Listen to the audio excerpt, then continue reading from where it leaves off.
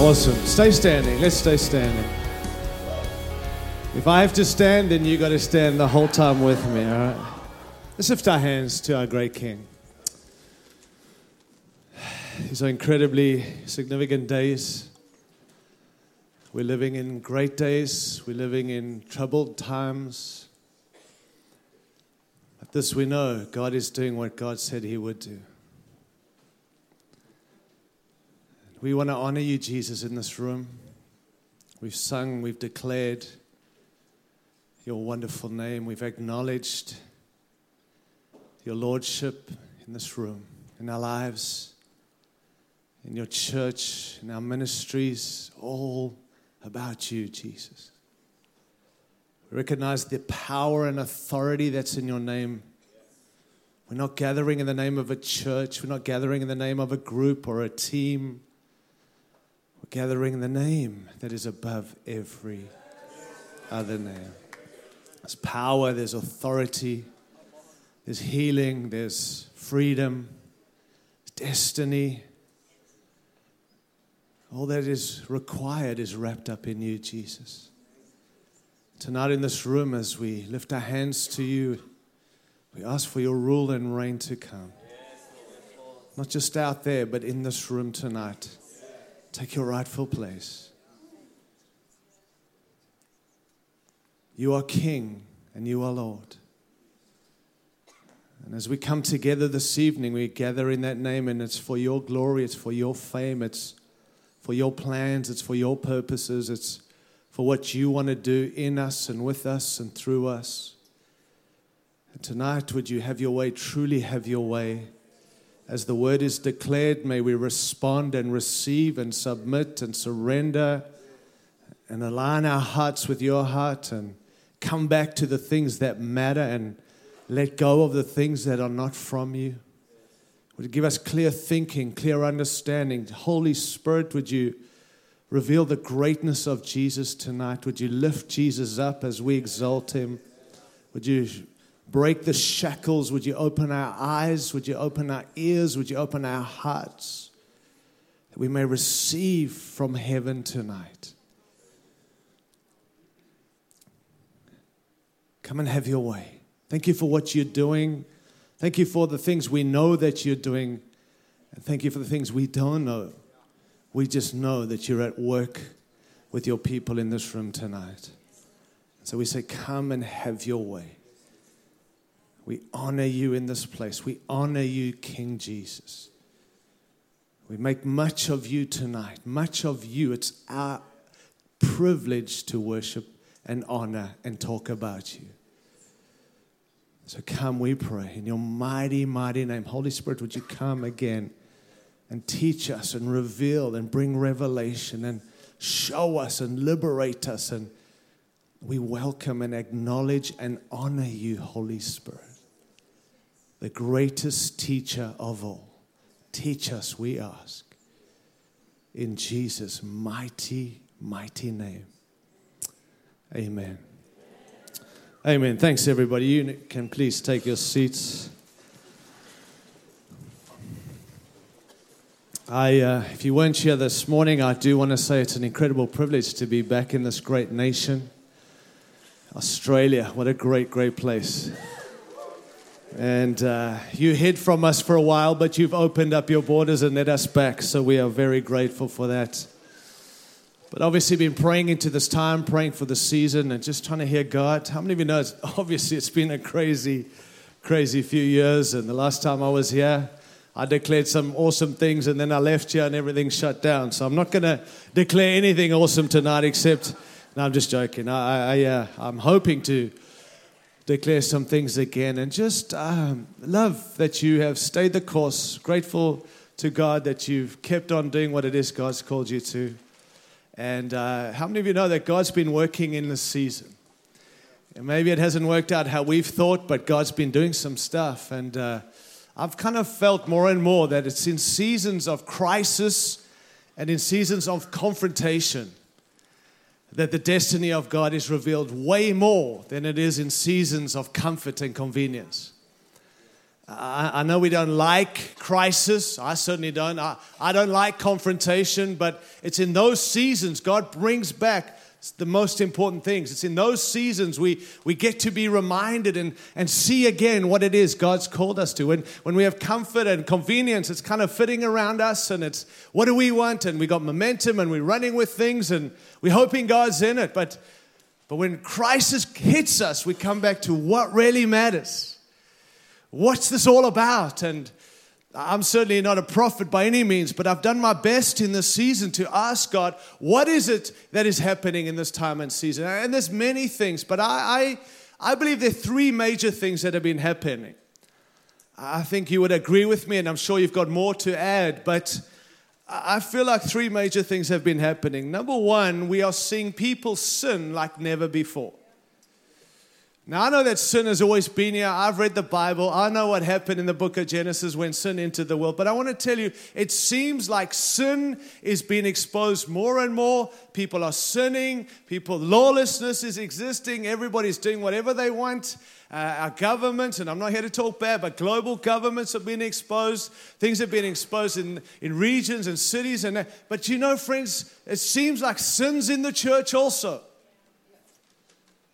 And it's like lawlessness. And the Bible warns what to do in those things. It warns in 2 Timothy chapter 3 about godlessness in the last days. And I'm not here to preach on it, but it warns of the things that would begin to happen. And let me tell you, we're seeing it being lived out.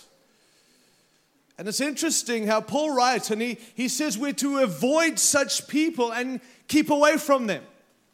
That's what he says when it comes to people raging and people lovers of themselves and lovers of all these things. And he says, stay away from that. And I just want to ask you, are you staying away from that, or are you involved in that? Because it's important to God. God still cares. He does not tolerate sin. He will never tolerate sin. And he cares when people are sinning. That's why Jesus had to come and die on the cross. I believe it's a sad reflection of the church today that we are more afraid of holiness than we are of sinfulness.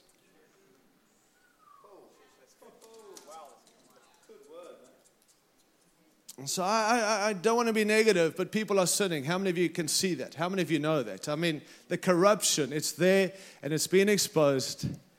And if that's all that was happening, it would be bad enough. But at the same time as everyone and people out there, and it's just sin is abounding, and at the same time that's happening, we see secondly, the devil is raging. So you've got sin happening and people are sinning, and then you've got the devil raging. The Bible says in 1 Peter chapter 5 verse 8, it says, be self-controlled and alert. Your enemy, the devil, prowls around like a roaring lion looking for someone to devour. Resist him, standing firm in the faith. And I've heard people talk about the devil like he's a mouse with a megaphone. Like he's just this little mouse and he's got this megaphone and he doesn't really, but we've just read he's like a roaring lion who's on the prowl looking to devour and take out people. I was, fortunately, a few weeks ago, able to get back to South Africa, and I went to Africa to the bush and I encountered a lion. Not walking, but while I was driving. And let me tell you, that's no mouse with a megaphone. Just the very sight of a lion. And then if it just is, and two lion, we recorded, two lion were like having a little talk to each other. And there's like, who? And the other one's, who? And get me out of here. And I'm not glorifying the devil. I'm letting you know he's like a roaring lion looking to devour anyone and everyone. And he's raging. While man and woman are sinning, the devil's raging. And he's seething, and he's got us raging against each other. He's got people fighting people, and he's got us fighting each other. We're fighting governments, we're fighting people. We're all standing on different places, and we're just going at each other, thinking we're in a good cause, but we're actually playing into the cause of the enemy. We're taking each other out. And I don't want to get into all the social media stuff again. I've addressed some of that, but just stop taking each other out on the causes that the devil's got us fight. A house divided cannot stand. A kingdom divided itself cannot stand.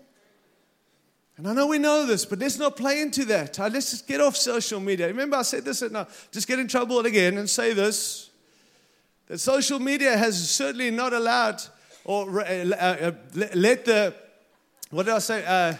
Social media has not enabled the lame to walk, but it has enabled the dumb to speak. And I know I get in trouble. That's why I keep saying it. I like being in trouble. But it's like we think we're standing on these great truths, but we're actually dividing, and we've got the devil raging. And you know, he seeks to destroy the church. He seeks to take us out. And can I just say, he'll use anyone, including you and me, to take out each other. I remember doing a series. I remember when we were driving, I used to take our kids to church. Nicole and I would drive separately because it's better that way on a Sunday morning. Husbands and wives should just go separately because the devil likes to divide you before you get to the meeting. And so she would drive separate in her car, and I'd go, and I'd take my sons, and they'd say, Dad, what are you preaching on this morning? And I'd go, the Bible. And they go, yeah, I know. And then they'd say, what are you preaching? I'd say, Jesus. They're like, I know, but what are you preaching? And I'd always have this game with them. And the one day I was preaching on how to kill the church. And so I was driving, and my boys said, hey, Dad, what are you preaching? I said, I'm going to preach on how to kill the church. And they looked at me and said, I could see Josh's eyes in the back of their car going, why would you preach on that? I said, because the devil desires to destroy the church, and this is how he does it, by using us to take out each other. He'll use anyone and everyone to divide and to mess up and to distract from what it is God's called us to. So just be aware of that. I'm not going to talk on that tonight, but be aware of that. He is outraging. He's seething. So you've got man sinning, or people sinning, not man. People are sinning. At the same time, you've got the devil raging. But there's a third element that's most overlooked, and I've overlooked it because I've been so focused on what the devil's doing and so focused and disappointed by what man's doing. And they're in this crazy season, God had to remind me, by the way, I'm also doing something. And so what is God doing? God is shaking. You've got the devil raging. You've got people sinning, not man and woman, because women, amen, when we say man sin. So we'll go people sin, right? You've got people sinning, devil raging, and guess what? God is shaking. And it's into that context we find ourselves and saying, well, what's this all about? Now, I want to tell you about the shaking. Shaking's a good thing. Because shaking reveals what we are anchored to. We don't know what we're anchored. Someone said today, I think in the panel, the toothpaste, you don't, until you squeeze, then you know what's really inside. You can say what you want's inside till the pressure comes. And shaking reveals what we're anchored to. One Sunday in 1916, G. Campbell Morgan stood in the pulpit of Westminster Chapel in London to deliver his sermon. World War I had been raging for 2 years, killing and maiming countless soldiers and shattering the prosperity of Europe and America. And death and suffering were everywhere. And Morgan preached a sermon entitled, Things Shaken, Things Not Shaken, from Hebrews chapter 12, verse 27. He said, if we've learned nothing else, surely we have seen our smug self-confidence rocked to the core by the hand of God. He closed his sermon that war-ravaged Sunday with these words, for every shaking of the earth, the man of faith thanks God. Only the things which are not vital can be shaken, and only the transient can be destroyed. The real things of life abide, faith, love, and hope. Through the shaking, these are manifested. Or as Haggai said, by the shaking comes the desire of all nations, which is Christ himself. And then he said this, may he direct our hearts into the patient waiting for him that is born of our sense that the shaking of all things is of God, and that only that which can be shaken can be destroyed.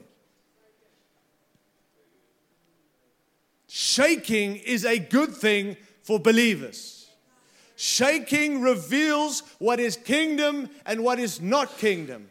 And God is not about anything other than His kingdom. And so when the shaking comes, it's to help us, His people, get back to kingdom stuff, the stuff that will last forever. When He shakes, it's to break down.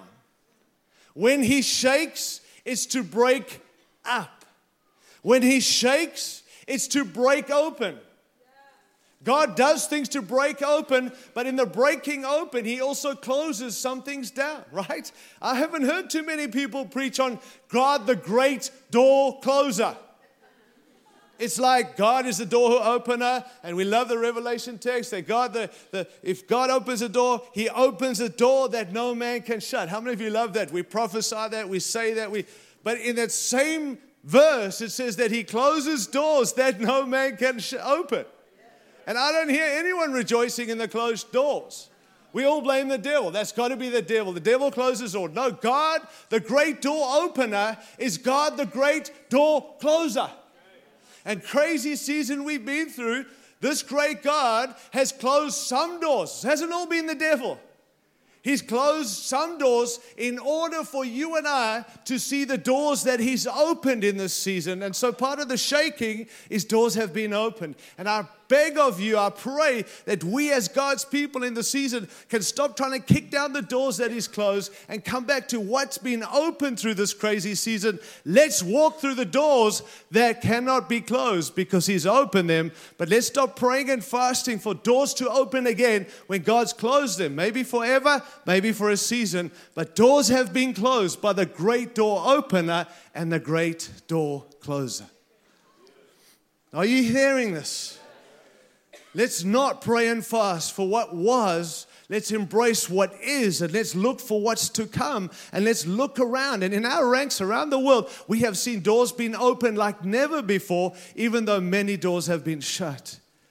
And we just cannot be nostalgic for an era that does not exist. We can't long for what was. We can't go back. There's no going back. God's not in the past. God's in the now and into the future. And we must be people who realize the shaking has broken things open. God shakes to break through. This is a season of breakthrough. It's different to how we perceived it, but there is breakthrough that has come through the shaking. God shakes to break in. God wants in. He wants His church. He wants to break in. He's tired of being on the outside looking into His own church. Now He's broken in by the shaking. He's saying, I want in my church. Give me my church back by giving me honor again for me to be in the midst of my people. I said this morning, what would the church look like if it was built to attract God, not just people?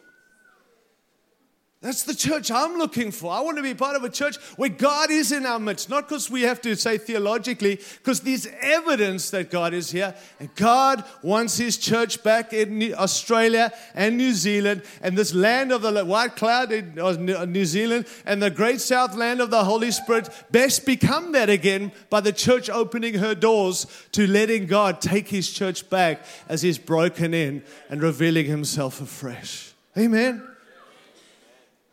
Also, I want to say this. He shakes to break out. He shakes to break out.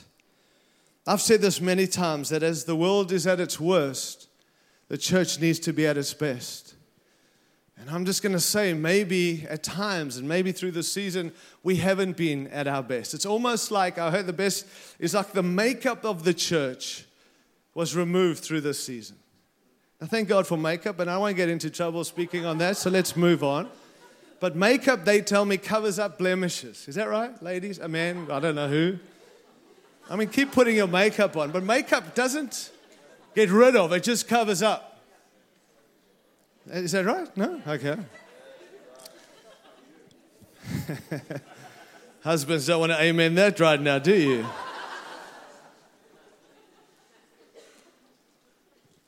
And so this season almost removed the makeup of the church. And the blemishes were revealed. And the heart of the church has now been revealed, not the blemishes and the cover-up. But I've watched how quickly we want to put the makeup back on. Don't put the makeup on. Deal with the blemishes. Sort the stuff out. Come back to being better. Come back to being more Christ-like. Come back to reflecting Christ rather than covering it up and being this attractive, fake thing that when all removed, the blemishes are there. The world at its worst needs the church to be at its best.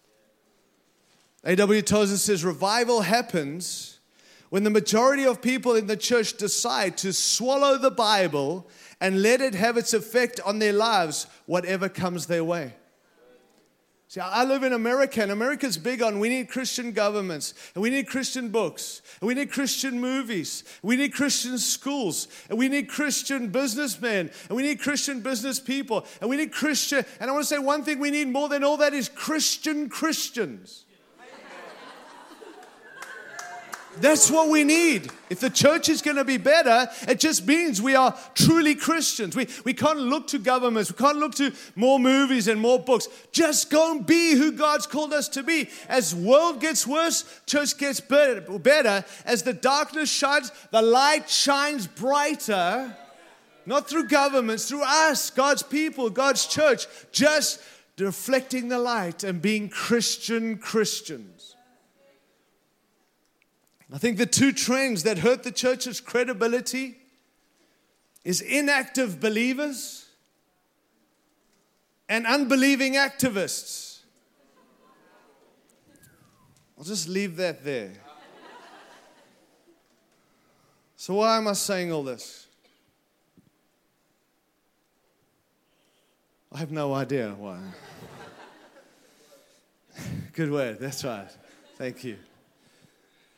I've got a friend who's not part of NCMI, but he's a good man, and he's a prophetic man, and he's a man I trust. And a while back, he called me, and he said, the Lord put me on his heart. And he was like, okay, Lord, what do you want me to say? What do you want to... And the Lord said, I want you to call Tyrone. So he did. And he said, what do you want me to tell him? And he gave me this great prophetic word and this great picture. And I don't want to emphasize the picture, but what it basically was saying is that he saw me standing on a dock, and there were these ships, thousands of ships at sea, and he saw two ropes. One was into the concrete behind me like an anchor. They were anchored into the pylons behind me, and the other one was in my hand. And he said this, I saw you pivot. I saw you pivot, and as you pivoted, all those ships lined up.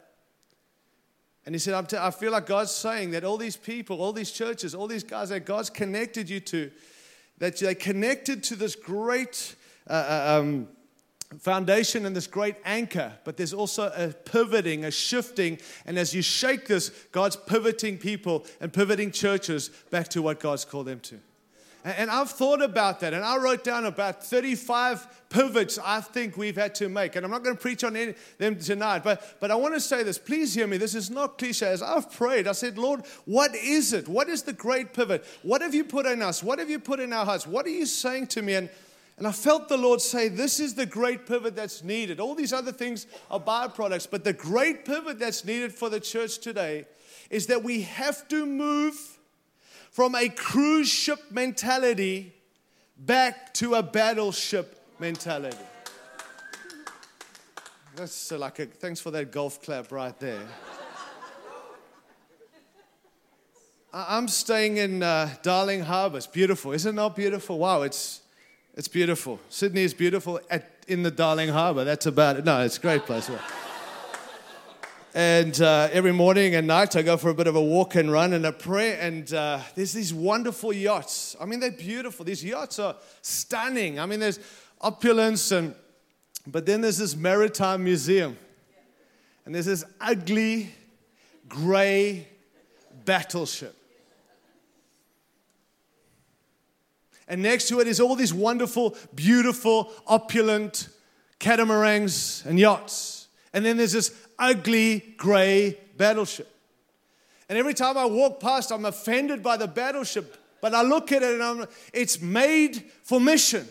It's made for purpose. There's nowhere to lay out on that. There's no wonderful seating. It's got cannons. It's got all these things. But everything on that battleship is for the people who are not on the battleship. The opulence of the yachts and the cruise ships everything's there for everyone on the cruise ship or on the yacht. It's how to make it comfortable. And friends, I know we're not going to get too many amens tonight. But this I want to tell you, God has not called His church to ever be a cruise ship. We are called to be battleship. We are made with mission. We're made for mission. We exist for the people who yet to be reached. We exist to reach people. Everything on the ship is for the people who are not on the ship. We upwards and outward focus. Yet the church so quickly, and through a crazy season like this, comes out of it and so quickly wants to go back to, give me cruise ship, tell me how awesome I am, tell me I'm awesome, give me the 10 steps to success, just keep me happy, keep me unrocked, and I'm just going to keep coming back. If you want my tithes, you want my offerings, just make me feel loved. And I'm like, Lord, how many times do we have to move the church? Why do we have to keep preaching? And I felt God again speak to me so clearly. The way to stay a battleship, not have moments of it and then fall back. The way we stay being a battleship is simply to shift our focus and begin to keep our focus as not church focused, but kingdom focused. Now, none of what I'm saying tonight is new. But it's restored, it's brought back, because every week, otherwise every year, we're going to come back and say, are we still a cruise ship or are we a battleship? And friends, we've got to somehow move and say, it's going to no longer be a cruise ship. It's time to be a battleship. And the way to stay there is to stop focusing on the church and come back to focusing on the kingdom of God. Everything that can be shaken will be shaken. How many of you know the church is not the kingdom? Now, I know some of you have been taught that it is, and I'm just telling you it's not. And not because those people are bad, they're wrong. And I'm not fighting you, and I'm not dishonoring them, but the Bible's very clear that the kingdom cannot be shaken, right? The church is shaken all the time. Why? Not the kingdom. If we preach the church as the kingdom, as awesome as your leaders are, they will always be the king.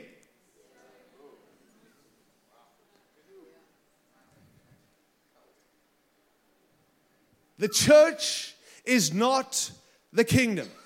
And as long as we preach the church as the kingdom, then we're forced to focus on us. When you preach the church in the kingdom, we focus on the king. Is that making sense? And I know, friends, there's a pressure for us to make it comfortable. I know that people will leave when we present real kingdom stuff. But you've got to settle. Are you going to do the church thing and every time crisis hits, they're gone? Or are we going to come back to mission, kingdom, and come back to the things that last forever? See, I'm convinced people lose their way when they lose their why. We need to keep coming back to king and kingdom. This is like simple stuff. This is stuff I've always preached. But I got so busy with church stuff and buying into the American lie and the church lie. And you want to keep people. And if you just calm down, if you stop talking about kingdom, stop talking about mission, people will come. And then you can fill your buildings. And then you begin to talk kingdom and they're gone. And then COVID hits and people leave.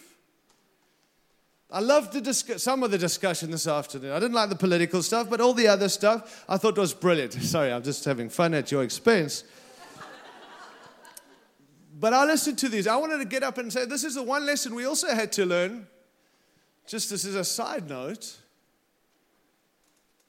Many people left the church or walked away through this season.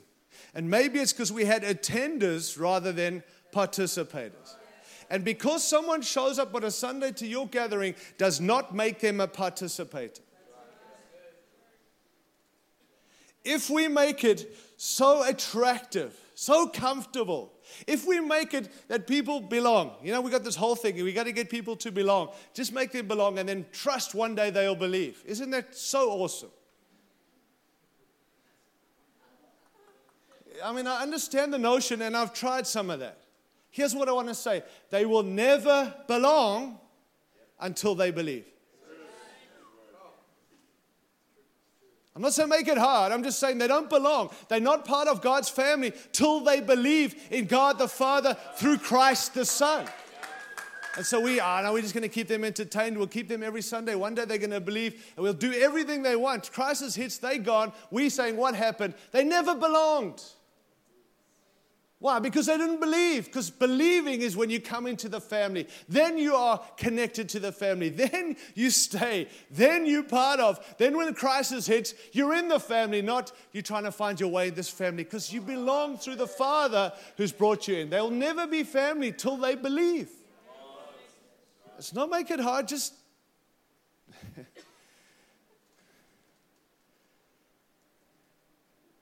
Colossians 1:13 says we've been rescued from the dominion of darkness and we've been brought into the kingdom. The Son he loves, in whom we have redemption. You see that? Transferred, rescued from, brought into what? The kingdom of God. Hebrews 12:28 and 29. Therefore, since we are receiving a kingdom that cannot be shaken, let us thankful and so worship God acceptably with reverence and awe, for our God is a consuming fire. It's the kingdom, friends, that is declared to be unshakable. Matthew chapter 6, verse 33. Jesus tells us to seek first the kingdom, His will and His righteousness, His way, and all these things will be given to you. Seeking the kingdom is the believer's priority. Matthew 13, verse 44. The kingdom of heaven is like a treasure hidden in a field. And when a man found it, he hid it again, and then in his joy went and sold all he had and bought that field. Let me say to you, don't forget he bought the field for the treasure, not just to have a field. The field was bought, the price was because the treasure was in the field. Romans 14, verse 17 to 18. For the kingdom of God is not a matter of eating or drinking, but of righteousness, peace, and joy in the Holy Spirit. Because anyone who serves Christ in this way is pleasing to God and receives human approval. Friends, the kingdom living is the central theme of the entire New Testament. Jesus spoke more in the four Gospels about kingdom than anything else. There are more than 90 references in Matthew, Mark, Luke, and John. Jesus' first sermon was the kingdom of heaven being at hand, or the kingdom of heaven is near, Matthew 4:17. Jesus prayed to the Father, His kingdom come on earth as it is in heaven, Matthew 6, 9, and 10. It's the kingdom that is delivered over to the Father. 1 Corinthians 15, verse 28. It's the kingdom that demands repentance. Matthew chapter 3, verse 2. It's the kingdom that Jesus explained to the bewildered disciples before Pentecost. Acts chapter 1, verse 3. You know it. After Jesus' suffering, He went and presented Himself and gave many convincing proofs that He was alive. And He went about and spoke about the kingdom. Before His death, after His death, He spoke about the kingdom of God. It's the kingdom that Nicodemus was seeking at great personal risk. John 3, verse 3, Jesus said, no one can see the kingdom of God unless they are born again. It's the kingdom that is not in word but in power, according to 1 Corinthians chapter 4, verse 20. So here's what I want to say. The church is in the kingdom, and the kingdom is in the church. But the church is not the kingdom. And we got to pivot. We got to pivot from being church-focused back to being kingdom-focused. And then when we pivot, we've got to stay there. We've got to keep there. And no matter what comes our way, it's king and kingdom, nothing else. The kingdom of God is unshakable. The kingdom of God is eternal, meaning no beginning and no end. The kingdom of God is absolute, neither relative nor changes. The kingdom is infinite, no limit in space and time. And none of what I just described at all describes the church. And I want to just say there's a distinction between the two that must be clear. We've got to separate the two. Now, I want to just say I'm not preaching the kingdom at the expense of the church. I'm trying to tell us they're not the same thing. And when I listen to us preach and what we talk about, we talk so much about the church that everyone wants to be about the church. And the church's role, responsibility is about the kingdom of God, not the church. Otherwise, we'll always be cruise ships and never function like battleships. They're not separate, but they're different. It's like two legs. We need two legs, but they're not the same legs. My right leg and my left leg, I need both. And they can't be separated, but they're not the same thing. Are you with me, my friends? The church needs to view ourselves again, how Jesus views the church. The church is not the goal of mission. The church is the agent of mission. We are the agency through which the kingdom of God comes. When the kingdom is declared, I believe the church is built. When we proclaim His kingdom, the result is the church is built. Our kingdom, the kingdom is our priority. Out of that proclamation, people are called out, the body, ecclesia, to embrace Christ's lordship. So just again to say, we need a kingdom-shaped view of the church, not a church-shaped view of the kingdom. Don't get distracted with the upkeep of the church at the expense of the advancing of the kingdom of God. Am I making sense? So quickly, what is the kingdom? Well, it's many things. And I certainly don't have the full picture or full understanding, but this I want to tell you, it's not some mystical, mystified, hopefully one day something out there. It's simply, I believe, the rule and reign of God. Wherever God rules and reigns, that's the kingdom.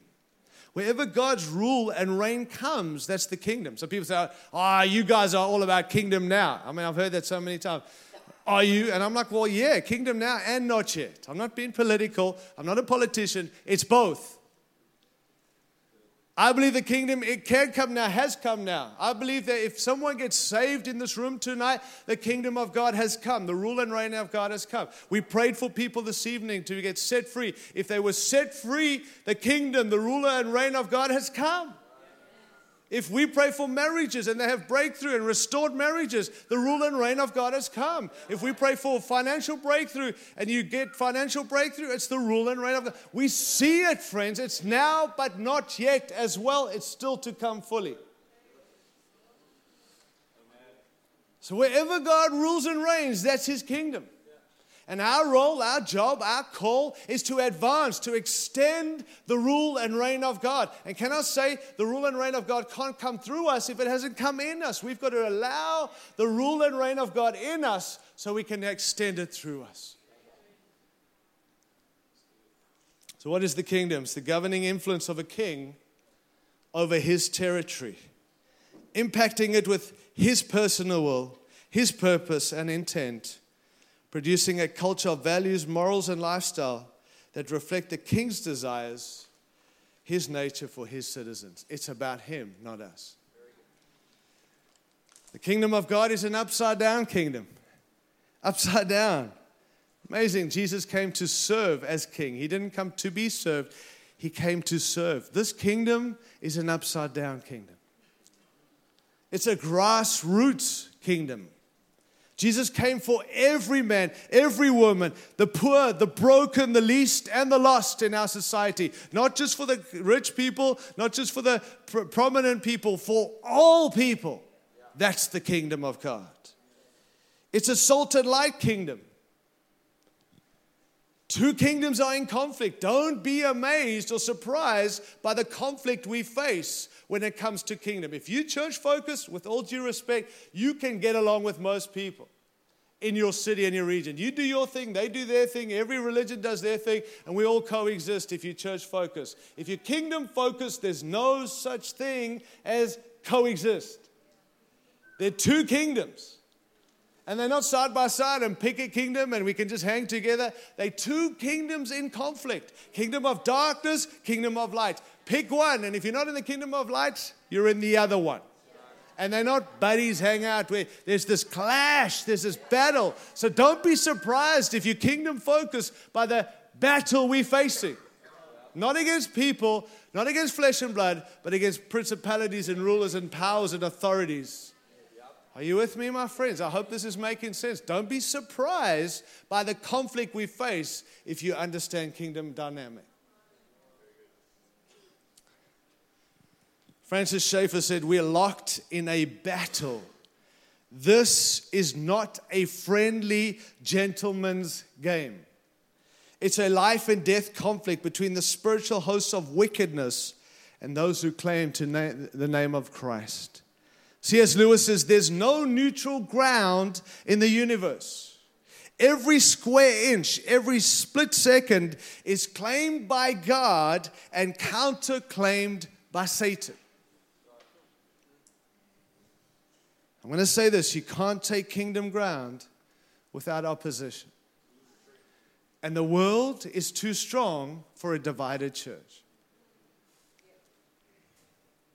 It's an incarnation kingdom. Just as Jesus lived among people, so members of the kingdom of God live among people, speak their language, and live as their neighbors and friends. It's not like we're separate and out there and doing it. We're connected. We're mixed amongst people. We are there. That's how Jesus lived, and that's what He's called us to. It's a transformational kingdom. It's a discipleship kingdom. There's many elements to this great kingdom. So let me just try and give a few simple thoughts around or truths around this. What are some of the signs? Because I have yet to meet anyone who's a believer or church leader who doesn't claim to be kingdom. Of course, kingdom, you bet. Yeah, it's all about the kingdom. Matthew 6:33, we're about the kingdom. We seek first the kingdom. So what are the signs of the kingdom? Maybe a few signs we can say, yeah, that's proof. That's what it means to be a kingdom people. Number one, and probably the most important one, is the sovereignty of Jesus. The sovereignty of Jesus. So much of the kingdom preaching today presents a kingdom with a vacant throne. We talk about a kingdom at the expense of the king of the kingdom. I listen to people talk, and I'm like, do we talk? It's like the throne is vacant. And I'm going to tell you, this kingdom it's not a vacant throne. There is a king on this throne. There is a king of this kingdom, and his name is Jesus. And he's not an optional extra. He's not an add-on or a tag-on. He's not an ornament. He's the fundamental truth to it all. Jesus is sovereign in it all. I know that people get irritated by me because you talk so much about Jesus. Do you know what I realized? If we were kingdom-focused, we would automatically be about Jesus. When you're church-focused, you always get back to being about us and our ministry. But when you're kingdom-focused, the king is the sovereign one over his kingdom. So when we're kingdom-focused, then Jesus will have his rightful place. He's the main sign of the kingdom. The main sign of the kingdom is the sovereignty of the king.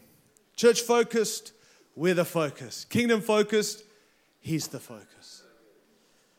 I said earlier, the correct view of Jesus gives us a correct view of everything else. Colossians chapter 1 tells us that in him, all these great things, but then it says that he'll have first place, not a place, not some place, supremacy, first place in everything. The king has first place in everything.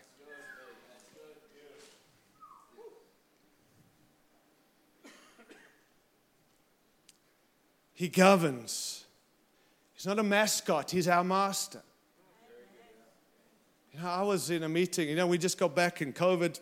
America shut down for a bit. You probably heard that too, but just a few months and we were able to meet, but we couldn't wait to meet. And so when we began to meet, it was like expectation. It was like, wow.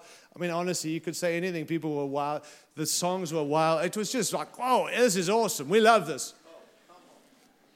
But there was a meeting I was in, I was sitting at the back, and the worship, friends, seriously, it was like, for me, this is what heaven's going to be like. It was amazing. The songs were clearly about Jesus. It wasn't guessing who we're singing about. It was the sovereignty of Jesus, the lordship of Jesus. It was phenomenal. All the musos were on their knees worshiping. It was like God was in the midst. God was doing his thing. Everybody in the meeting was on their knees. It was just like, and the scriptures that were read out, the book of Revelation, the Lamb, and all the throne. I just thought, this is awesome. I stood at the back and thought, this is pleasing me. I'm pleased by how we're pleasing him. And I felt myself say to the Lord, you must be so pleased.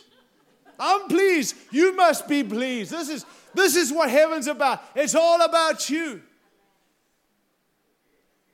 And I felt the Lord drop in my spirit, forgive me, and I should know the scripture, Luke 6:46. And I didn't even think, I had to go and find my Bible quick and go, what the heck does that say? And forgive me, I know I should know every scripture, but I didn't. And you know what it says in Luke chapter 6, verse 46?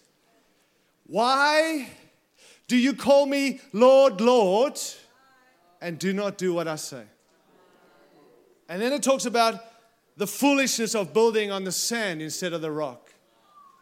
And I didn't have the dare take the microphone and say, because I wasn't leading, I was standing in the back. But I felt the Lord say, you have these moments of wow. You have these moments of you're awesome. We have these encounters and we need them. But what is it if we tell him, Lord, Lord, you're awesome, you're sovereign, you reign above it all. Hail King Jesus. And we walk out those doors and do whatever we want rather than what he said. Don't call me Lord if you don't do what I say.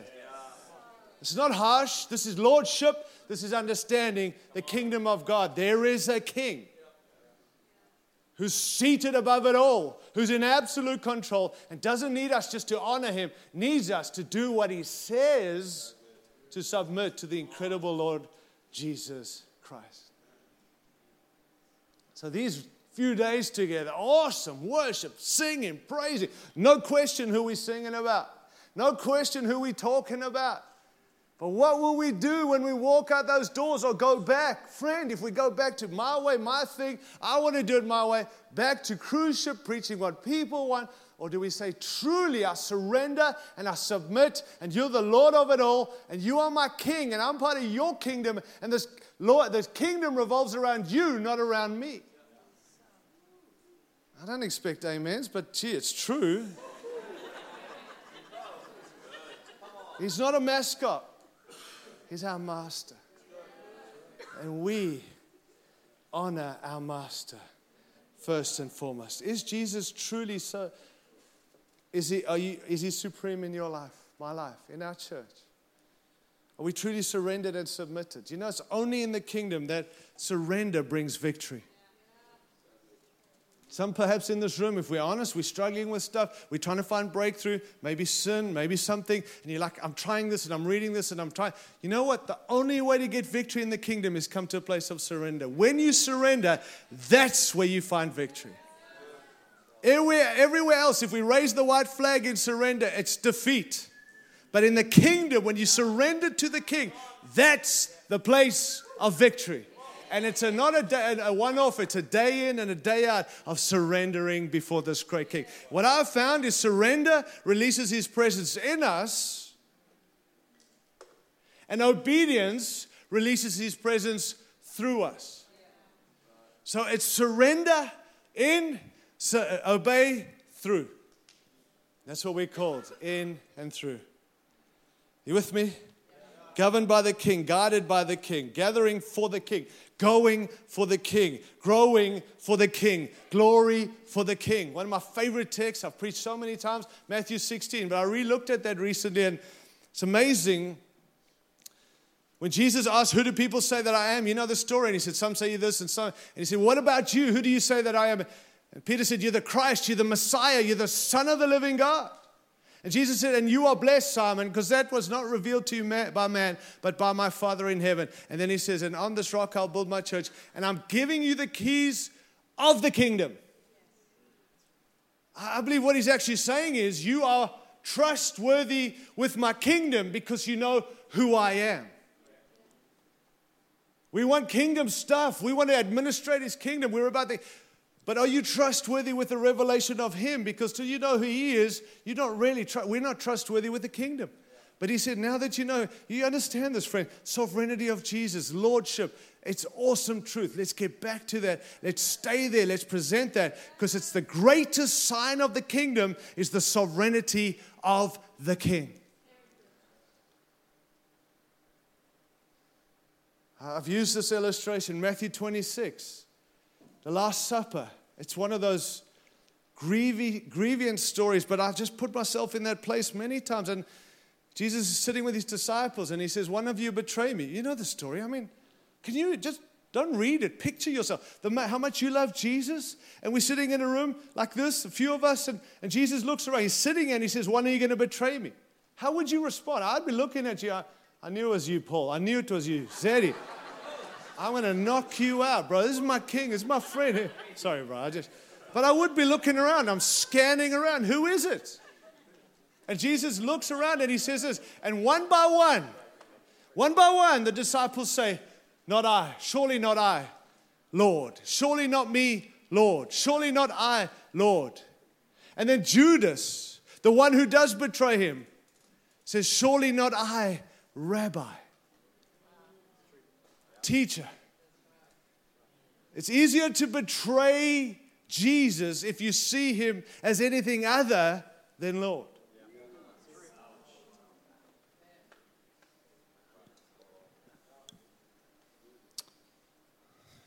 Second sign. Not only the sovereignty of the King, but what about spreading of the gospel? We don't need, we love the evangelists. We have them. They're going to share stuff this week. But surely we don't need the evangelists to keep cheerleading us on about what we're called to do. Why don't we just tell people about our King? That's what kingdom people do. Not come to my church, come listen how awesome my preacher is, come and join my ministry. Kingdom people tell people about their King.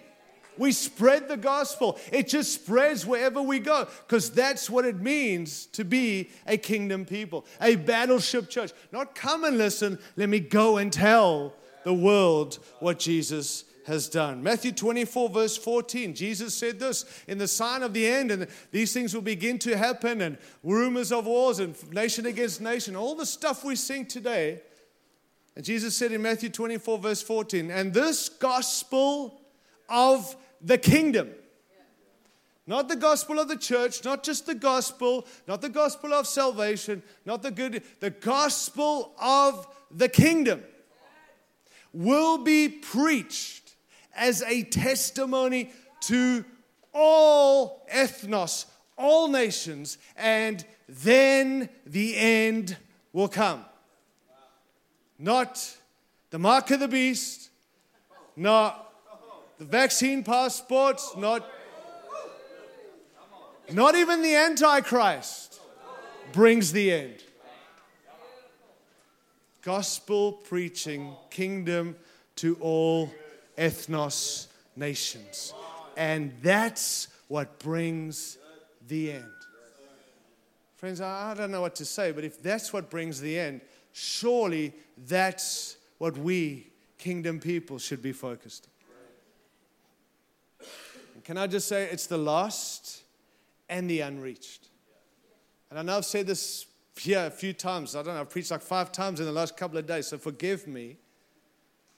But I want to challenge us, Aussies and Kiwis and whoever else, Americans, and wherever else you're from, that it's not just the lost in your city. And it includes them, but it's not just them. Jesus didn't say go and just the lost. Many of us are leading a church. We're part of the church of the cities, and we love our cities. We love the people. We're all about the lost there, because that's what Jesus came to seek and save. But He also said there are people, ethnos, people groups that have yet to hear this gospel. What will we do with that, my friends? It's as essential to the Father as the lost in our cities. And statistics are troubling when you hear them. They say, and I don't know who they are, but we'll quote they say that within a 24-hour period in a Western culture, which be in Australia, that in the 24-hour period, at least someone in Australia or New Zealand would have the opportunity to hear the gospel. Every 24 hours, anyone somewhere, whether it's someone out on the street or they're walking past a church or they're listening to somewhere within a 24-hour period, any person in a Western culture would have the opportunity to hear the gospel. But in an unreached region, maybe every 30-something years, one person would have the privilege to hear the gospel. Now, I hope that jolts you, shocks you, doesn't make you feel bad, but not, I'll pray about it. We have not called to pray. We've got a mission. We've got a commission. We're about a kingdom, and God's calling us to be a battleship people who will get this gospel to our cities and to the uttermost parts of the earth. And crisis is coming, and crisis keeps coming. And if you read Matthew 24, more crisis will come. And what we do is we're so busy trying to gather again and survive that we forget we've got a mission that every time crisis happens, a door into an unreached region will open for a moment, but we're so busy trying to survive it rather than going through the door to reach people with the gospel.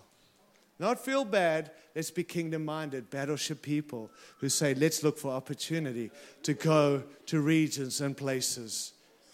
You with me? Doesn't that excite you? I mean, Ozzy, I know I get in trouble saying this, but you've got Asia right here. It's your backyard, not mine anymore. I'm in America. I've got other regions I've got to worry about too. But you've got Asia. It's right here. And you say, well, they all come in here. Isn't that great? Well, they just come in here because God's bringing them to us. Isn't it? Show me that in the Bible. Hello? It's awesome to think, well, God said go, but if we don't go, He'll just change the plan to make it convenient and bring them to us. We'll wait here for them. He didn't say, I'm bringing them to you if you don't want to go to them, just so you know. And you can reach them here, but we're called to go to them, uttermost parts of the earth. It's in the scriptures. It's the mission of the church. Charles Spurgeon said it's the whole business of the whole church to get the whole gospel to the whole world. He also said this, and he's dead, so I'm quoting him, so don't be mad at me. He said this, every Christian is either a missionary or an imposter. You're either trying to spread abroad the kingdom of Christ, or else you do not love Him at all. He said it, he's dead. He said it cannot be that there's a high appreciation of Jesus and a totally silent tongue about Him. He who says he believes in Jesus but does not think enough of Jesus ever to tell another about Him is an imposter. Charles Spurgeon, he's dead.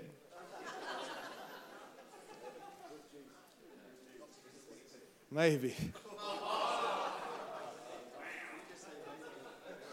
Can I say this again, friends? Since Francis of Assisi said this, preach the gospel, and if necessary, use words. Wrong. I love him, but he's wrong biblically. I understand what he was saying because many are preaching it but not living it. But we're not called to just live it. We're called to preach it. Declare the gospel. It's kind of like saying, hey, listen, go and take care of the poor. Feed the poor. And if necessary, give them some food. I'm not mocking that. I'm saying, of course, we've got to live the gospel, but we're also called to declare and preach it. And many of us are trying to live this great life that one day someone might ask us, no, friend, go preach it, go declare it, go tell the good news to the people out there that Jesus Christ is alive. Kingdom people talk about their King. What I've learned, if we don't scatter seed, God will scatter us. Can I just say, missions is for amateurs, not for professionals. The gospel is meant to gossip. Those of you who love to gossip, gossip about Jesus.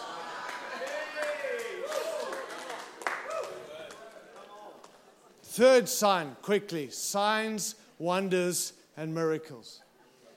Oh, we're getting a bit weird. No, we're kingdom. That's all we are, kingdom. I'm not sure about that stuff. I'm not sure. I know it's in the Bible. No. Kingdom people understand that listen, guys, if I can convince someone into the kingdom, someone can convince them out of this kingdom. And I see it all the time. We arm wrestle someone in, and then someone talks them out. But when there's a demonstration, God revealing God's power, it kind of says, I don't listen just to you. I've seen, and now I believe. God is not holding back. He's not waiting for us. He wants people to see Jesus is alive. He wants, and not that we go after this, but this should be following us if we're kingdom people. Signs and wonders and miracles. It should be naturally part of our lives. Now, if you're church focused, honestly, we don't really need the signs, wonders, and miracles. Like, we can talk about them. We can go to a conference, and those of us who are a little into that, we could go to a conference and get some of that and then come back and tell people. But we can just carry on without it. But if you're kingdom focused, signs, wonders, and miracles are essential. We preach for the absence of criticism rather than for the presence of the Holy Spirit.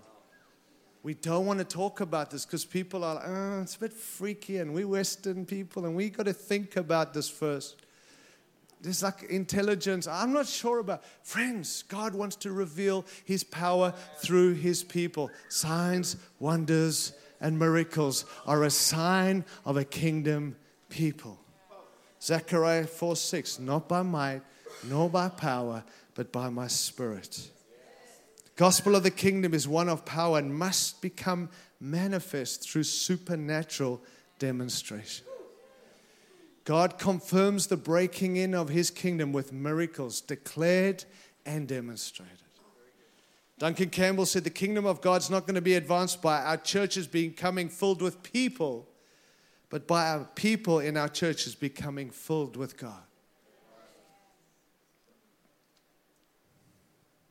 Power for witnessing, power for signs and wonders, power to prophesy, power for deliverance, power for healing, physical, spiritual, emotional, relational healing.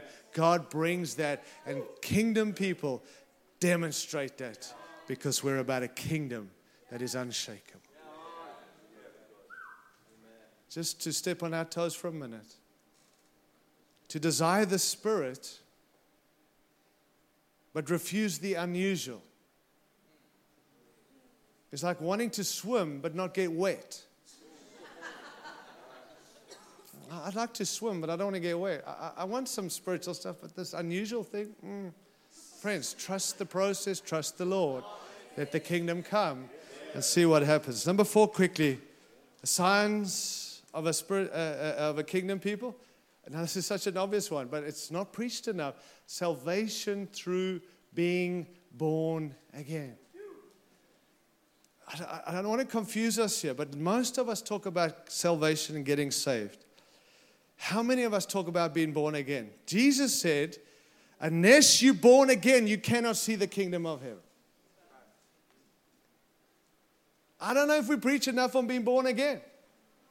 And I'm going to tell you, that's how we get into trouble. We're getting everyone repenting for everything we used to do. And every time we mention something, that's who you are. And I'm a bad dude who's been made good. No, I'm a new creation. We've got to get back to this. Otherwise, we're jumping through hoops to become something we already are. If this shirt of mine, well, it's a beautiful shirt, isn't it? Look, but if it was red before, I don't say, hey, this shirt of mine, this red shirt is now black shirt. This is a black shirt. Here we say, I'm a sinner saved by grace. And which you are, but you are a new creation. So if you're a sinner saved by grace, I'm just a sinner trying to find who found food to help. What is it? I'm a beggar trying to find food to help someone else find food. Or what? I love that. It does. It brings humility, but it's not who we are. I'm not a beggar who found food. I'm a born-again believer. I'm saved. I'm not who I was. I'm a new creation. In Christ, I have been made new. And we've got to come. How do we expect people to live in this kingdom and see this kingdom and live in the freedom and live in what Christ had for us? And if we are bad people trying to be good,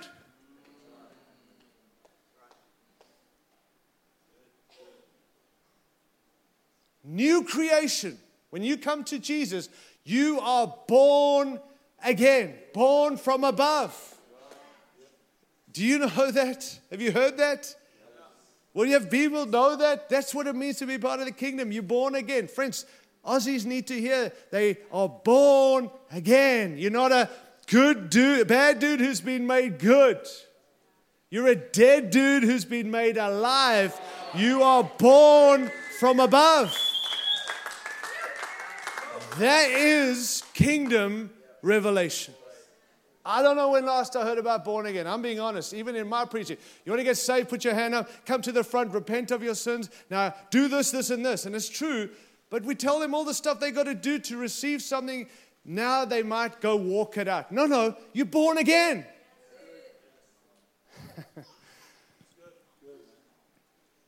You know, I bump into people in this great country because I used to live here, and I lived in Adelaide in BC days too.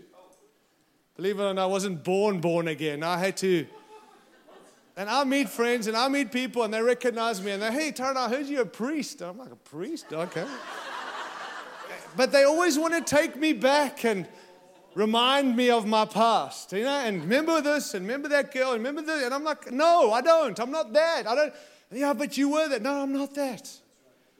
Like, stop telling me what I was. I'm not. I'm a new creation. I'm not denying my past. I know where I've come from, but I'm not that guy. Nor are you. So when we get told you're racist, or when you get told you're sexist, or we're going to get told you're this, or you can say with a due respect, I'm a born-again believer. I'm not who I was. Stop telling me I got to keep repenting for something. I'm no longer that person. I'm born up from above. I'm trying, and I'm getting in trouble while I'm trying. Listen, friends, we've got to invite people not only to hear the good news, but actually be it. Born from above. This understanding of rebirth is critical for understanding the gospel of the kingdom. You know, children inherit the attributes of their parents. To be a child of God is not a small thing. 2 Corinthians 5:17, if anyone's in Christ, the new creation has come, the old has gone, the new is here. Christians are living epistles, letters that anyone can read. I'm born again. I'm a new creation. Kingdom people don't just live at the foot of the cross. Kingdom people live at the feet of Jesus. We just celebrated, well, no, we haven't for a while ago, but it seems like the other day, Easter and, you know what happens? I hear people, so it was a while ago, it was, hey, it's all big blur, you know. I'm 50 now, so but I listen to people talk about the cross and the cross. And listen, guys, I get the cross thing. Without the cross, we have no entrance into the kingdom. But can I say this, that the cross is the entrance, not the kingdom. And when you live at the foot of the cross, I go back to the cross all the time. No, get off your knees, come through the cross, and now worship Jesus where he is in heaven, seated above everything else. He's not on the cross anymore. We don't live at the foot of the cross. We live in the kingdom worshiping the risen King. So I'm all about the cross, but I'm not about living at the foot of the cross or keep going back to the cross because I've come through the cross and now I'm living in the part of the kingdom and I'm worshiping the King for where he is today. Am I making sense? Some of you want to throw rocks. Just read the Bible in its entirety. I'm not fighting. I'm all for the cross. Okay, don't go here. Tara doesn't believe in the cross. But the cross is the entrance point. We're not called to live at the foot of the cross. We're called as kingdom people to live at the feet of Jesus.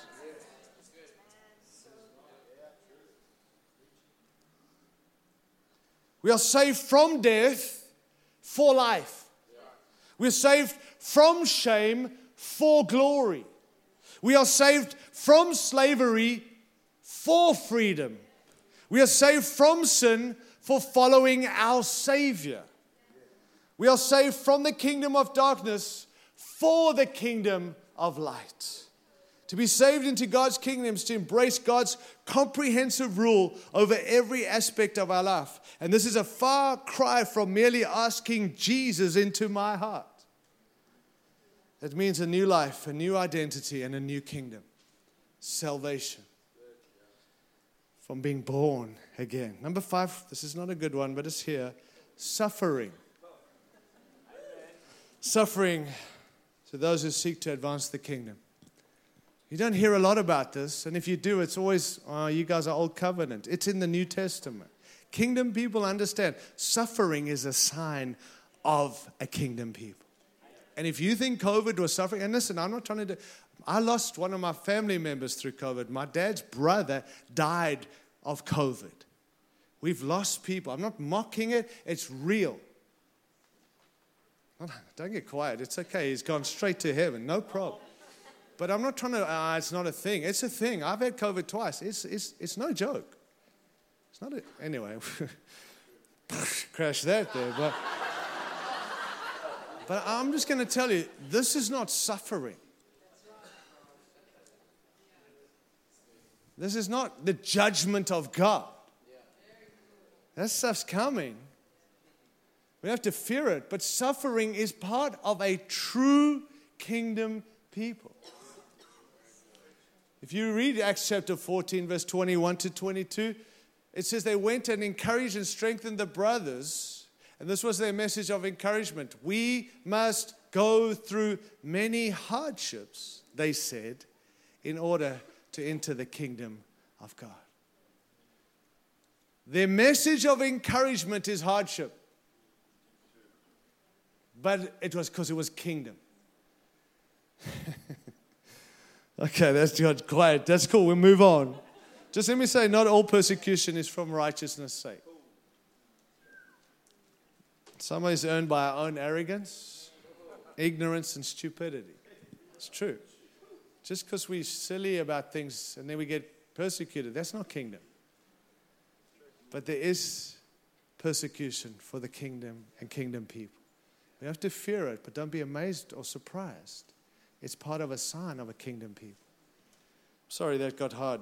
Let me land with some good news. Sending out and multiplying is a sign of the kingdom. A church without a kingdom vision eventually will become selfish and self-serving. The church is not a waiting room for heaven. We're called to send and go. And this is the challenge, because it's so much easier to hold on to good people and keep people and get them coming to what we're doing and keep them engaged with what we're doing. But let me tell you, kingdom people understand our role is to raise up and send out. If you're church focused, it's all about growth. If you're kingdom focused, it's about impact. If you're church focused, addition. Kingdom, multiplication. Church focused, it's about keeping. Kingdom focused, about releasing. Church focused, goal orientated. Kingdom focused, Christ orientated. Church focused, shakeable. Kingdom focused, unshakable. Church focused, branding. Kingdom focused, glorifying. Church focused, pressure. Kingdom, presence. Church focused, excellence. Kingdom focused, authentic. Church focused, fill the buildings. Kingdom, fill the earth. Church focused, control. Kingdom focused, order. Church focused, implodes. Kingdom focused, empowers. Church focused, gather. Kingdom focused, go. Church focused, stay. Kingdom focused, send. Church focus, leaders of the church. Kingdom focus, church leaders in the world. Church focused, please her. Kingdom focus, please him. The last point. A sign of the kingdom is a life of significance. A life of significance. Don't allow the temporal to determine the value, your value. There is significance in everything you and I get to do if we're doing it for the King and for his kingdom. I want to tell you, they say the first 40 years of life is all about success. And then you hit this 40, some like hit it when they're 12, others when they're 80, I don't know, but 40, they say, like midlife crisis. You heard about that? Been through that? Some of you might have gone through that recently. And suddenly you realize success is not what we're going for. What's the significance of what we do? Right? Well, I want to just tell you that kingdom understanding gives you significance in everything. You don't have to wait till you're 40 to determine what's significant. If you are part of the kingdom, living in what God's called you to live, not what you do on Sunday in the church. And this is where it gets difficult, because I tell you, when you preach church, everybody wants to operate on Sunday on the stage. And if they're not on the stage, or they don't get opportunity to be on the stage, or you get the microphone, they truly feel insignificant, because we've made it about what goes down on Sunday in the hour and a half we're together. It's wrong understanding. It's essential to gather, but our gatherings are not significant for the kingdom in what you're doing out there every day if you're doing what God's called you to. Are you there, friends? Some of you in this room are called to plant churches and are called perhaps to be elders and leaders. But there are many of you who are not. And you're as significant, if not more significant, I mean that with all due respect, than me standing here preaching to you. When you get up tomorrow and go to work and do what God's called you to do, in my humble opinion from Scripture, it is as significant as what we're doing right now. But you're not going to catch that if you're church focused.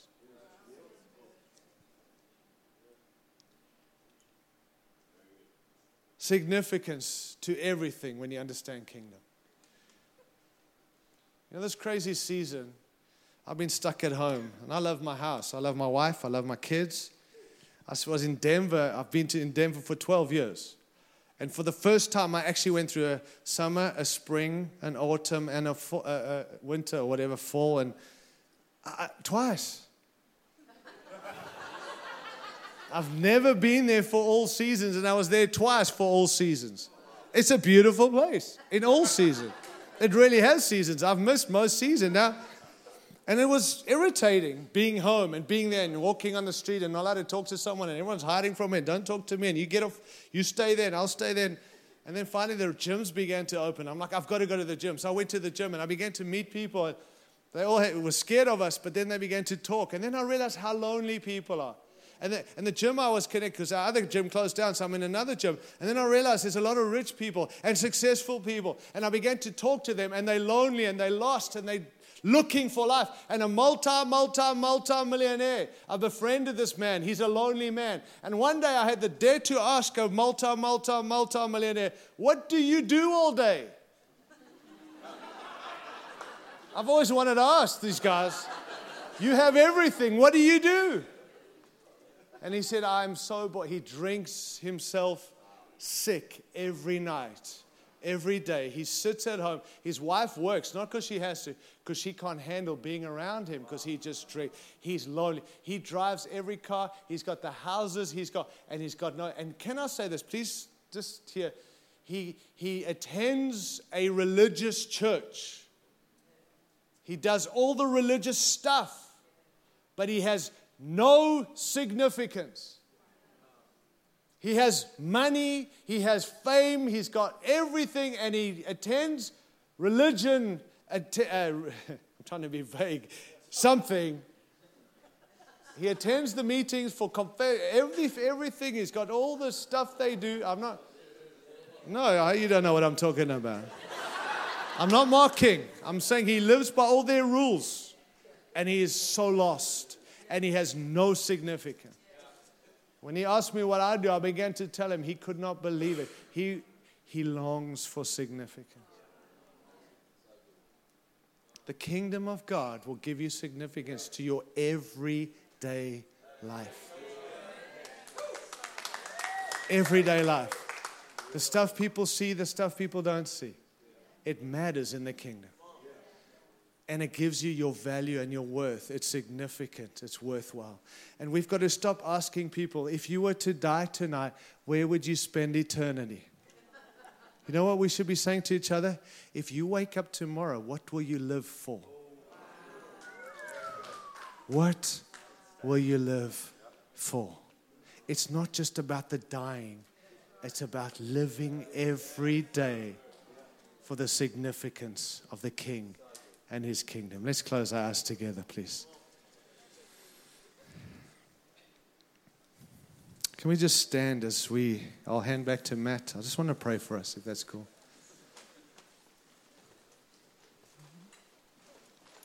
Just stand if you can quickly and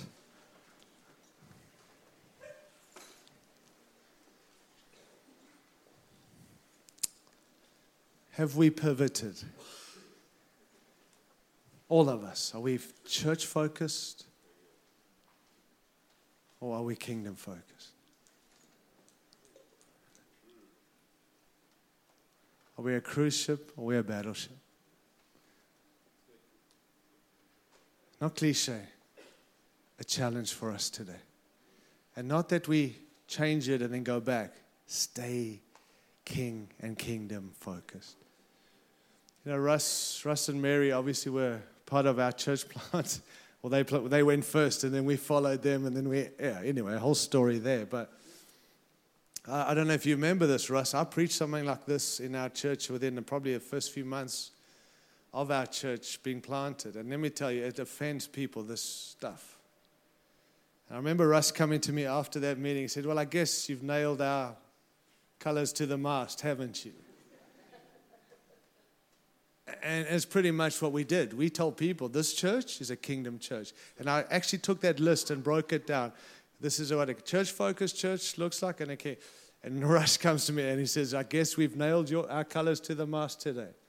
And we did nail our colors to the mast. And our church was birthed in this kingdom message. And I want to just tell you, unfortunately, I got caught up, and I got busy listening to the voices to silence me from this. Not that the culture began to stop us talking kingdom. Come back to church. If you focus church, people will come. I'm just telling you, don't allow your culture to shrink you back to being a cruise ship. We've got to stay true to the call. Everything that can be shaken will be shaken. That which is only the kingdom will stand. Let's not waste our time, waste our energy, waste our resources on things that do not matter. And this evening in this room, Lord, I pray for every single one of us, including me, and I pray that you'll grip our hearts afresh with the King and His kingdom. That it will not be an add-on or a tag-on, but it will be the main theme, the main focus. And we will contend for this day in and day out, and we will present Christ in His absolute sovereignty and about the kingdom of God. And through that, you'll add to your church, but we will be about advancing the kingdom of God. Lord, please, where we've allowed our culture to shrink us or to hold us back or to silence us, would you tonight give us great courage? Would you get us aligned with your heart? May you come and rule and reign in our lives tonight. Before we leave this place to go and advance your kingdom, would you take rulership and reign tonight in every one of our lives? Come and rule and reign. And may the church in Australia truly be king and kingdom focused. And may we take much ground in this new season, we pray. In Jesus' mighty name. Amen. Amen. Thanks, Matt. Appreciate it. Cheers.